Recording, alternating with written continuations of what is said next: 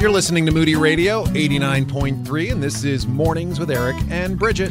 Well, in a world of global communications, 24/7 news cycles, there is no shortage of anxiety-inducing circumstances. And it's really not an overstatement to say the entire world is worried.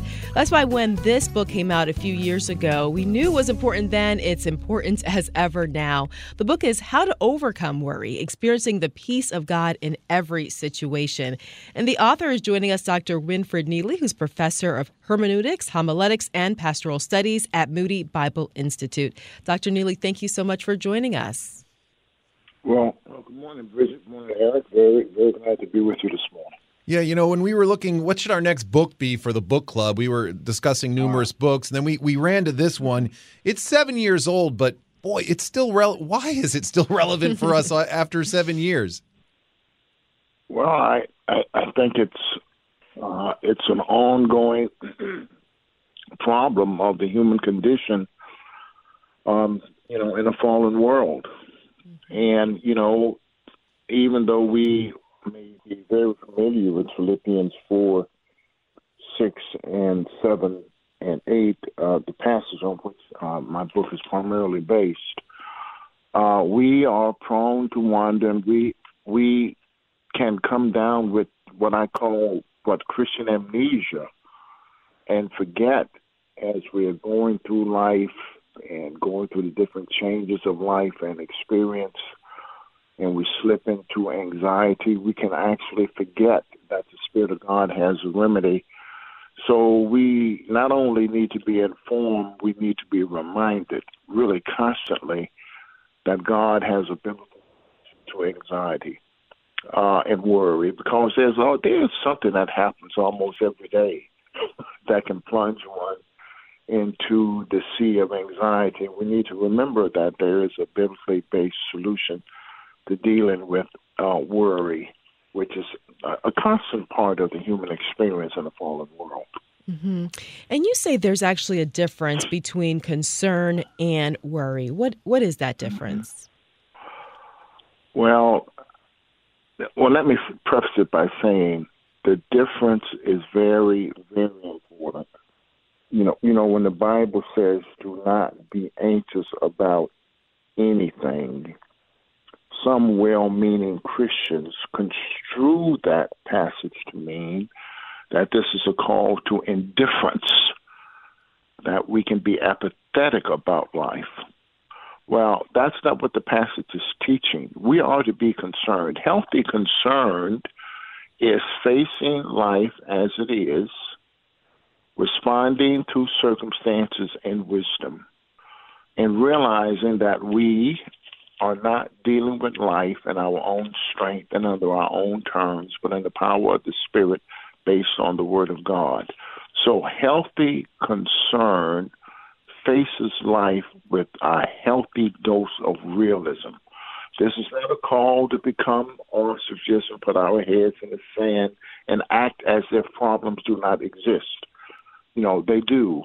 But the issue is we do not have to sink into sinful self-reliance and assume that we alone are responsible for dealing with life's problems. See, that's worry. And the good news is that God is with us. He will give us grace to deal with and face wisely any situation that emerges in life. When I'm worried about something, when I'm anxious about something, I start to try to solve it in my own power, and I start digging a hole for myself. And before I know it, I'm down a path where, okay, now I've done something that I regret. That you almost lose track of your thoughts sometimes when you get so anxious about things, don't you? Yeah, you do. And if I can say, males are fixers. Yes, we want to fix stuff. So but we have to understand that we have to be prayerful. We have to be reliant upon God, and understand what needs to be done, and do that. Understanding that grace will give us strength to do whatever is required. I mean, you think of older people that are getting older now. Every season of life brings with it its own challenges. What do you do with the dementia? What do you do with the prostate cancer diagnosis? What do you do with the radiation treatments? What do you do when one of your adult children, when their marriage literally has gone south, and you look up and you have a son-in-law or a daughter-in-law that you don't even recognize? And what happens is that we can try to start figuring stuff out and working stuff out and doing stuff in our own strength, and literally forget that the wisest way to approach any situation is in the power of the Spirit, with what some person has called almost Olympic calm, in the power of the Spirit as we deal with these things. Otherwise, if we slip into simple self-reliance and worry, we'll have a tendency to say things that we don't mean to say. We may take steps that have, dire consequences, or we can just become bitter and jaded. So we do need, Philippians 6, do not be anxious about anything, is great good news, and we need to recognize that. Yeah, let's dive into it a little bit more here. We're talking with Dr. Neely, who's the author of our next book club selection, How to Overcome Worry. And the book is based on Philippians 4, 6 through 8. And you say here there are three things that we can do today. When today we're at lunch or we're at work and thoughts start to invade our mind that begin to cause us to worry, what are three things that we can do that you talk about in your book and that's also based on this scripture passage? Well, I think we need to ask ourselves, remind ourselves, I'm doing this in my own strength, and I need to stop right now. And stopping, when it says do not be anxious about anything, the idea is to stop the action of worry that is already in place. Meaning that Christians, even Christians who are mature in faith or who walk with God for years, are not exempt from the experience of worry. But when we recognize, when we pause, when we take time out, take a deep breath, and realize I'm in the process of worrying, we stop that process. By the grace of God and the power of the Holy Spirit, we stop. And then we pray. Now, this also presupposes that we are thinking about the situation. We've given it some thought. A lot of times we do not take time to actually reflect on what we're going through before the Lord. We're just kind of in autopilot going through life. Stop, reflect, think for a few minutes, and ask and think through, what do I need from God in these circumstances? And we ask Him, let your requests be made known to God. Now, it doesn't mean that He doesn't know. He knows all things, past, present, future, potential, probable, from all eternity in an instant. The idea is He wants us to trust Him, wants us to fellowship with Him. He wants us to bring what's troubling us to Him. But by prayer and supplication with thanksgiving, let your requests be made known to God. Requests, things that I have thought out before the Lord, and I would like for God to intervene in this particular area. And then we can expect peace. He may or may not solve the problem. We can certainly expect peace in the midst of it all. And peace, the peace of God is so very, very important, because this is what keeps us from going crazy, keeps us from losing our mind. I remember I was in chapel at Moody Bible Institute, almost a couple of thousand people in here, many, many undergraduates, and said that it's only by the grace of God that most of us haven't gone crazy, and the whole place burst out in applause, because life is hard sometimes, and we feel like we're going to lose it. But the peace of God will keep our hearts and our minds. I think the problem, though, is a word. It's towards the end of the book. You talk about prayers of surrender. That word surrender is a problem. We don't want to give up control, do we? We sure don't. It's scary. Yes. It's scary. It's not normal to give up control. Listen, where I live on the south side of Chicago, I park my car in a certain place because I want to have control of the parking spot.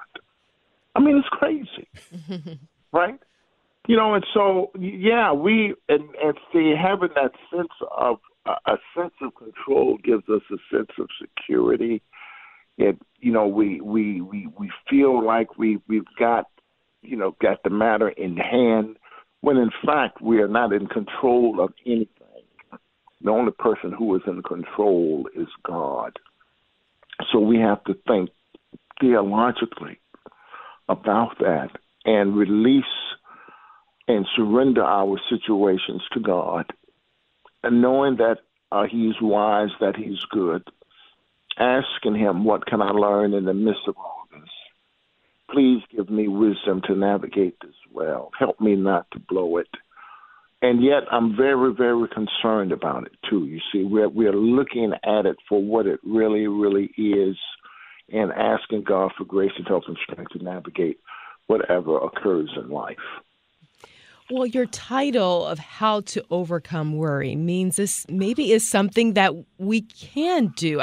Is it possible to truly get to a place, you think, where we no longer worry or no longer become anxious? I mean, just when you take a look at the world around us, the opportunities for worry never cease. But is it really possible to overcome this struggle? That's a very good question.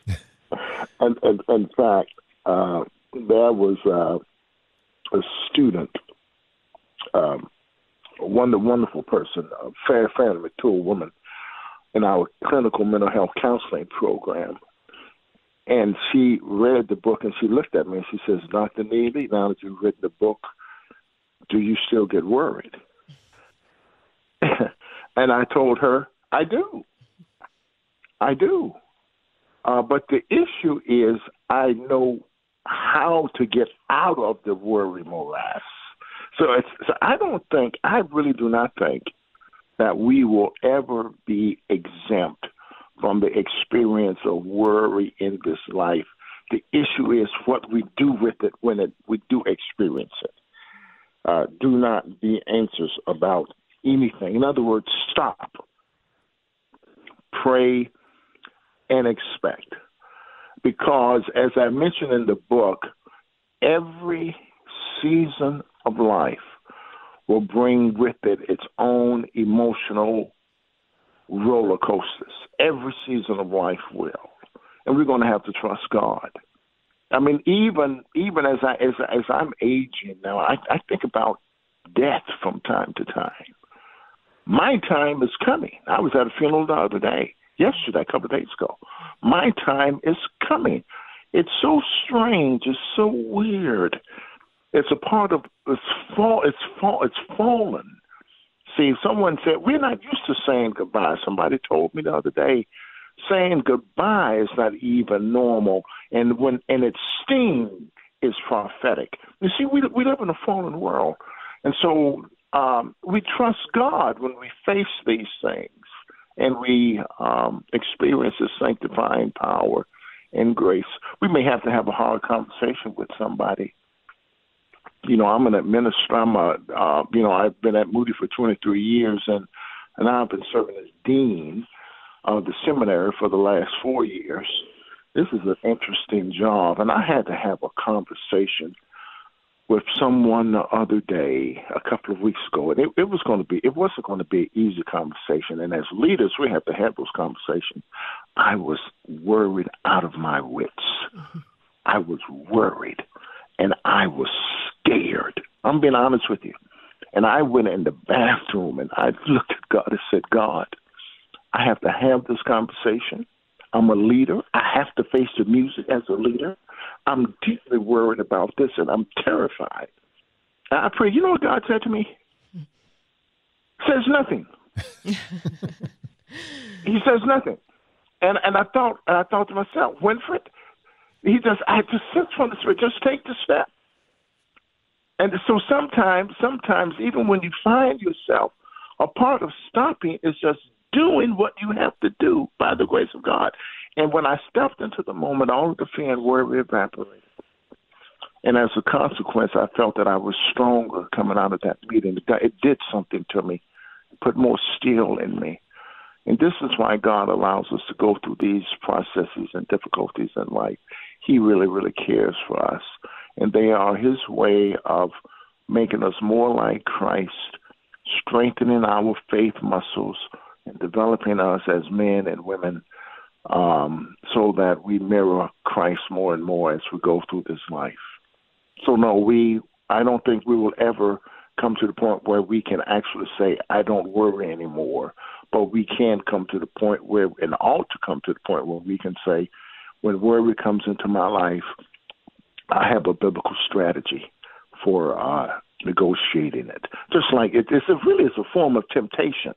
We will not be exempt from temptation in this life, right? But the Scripture provides us with a way to get out of it.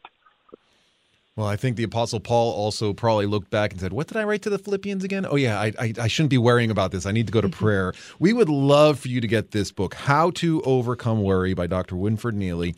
It is a great resource that you're going to refer back to. Just the fact that there is back in the back of the book, just some key ways to pray and some scripture verses that we can rest in.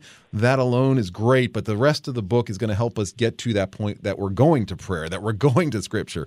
Dr. Neely, thank you for your time this morning. We do appreciate the resource and your honesty as we talk about it. It's my privilege and pleasure. God bless you both.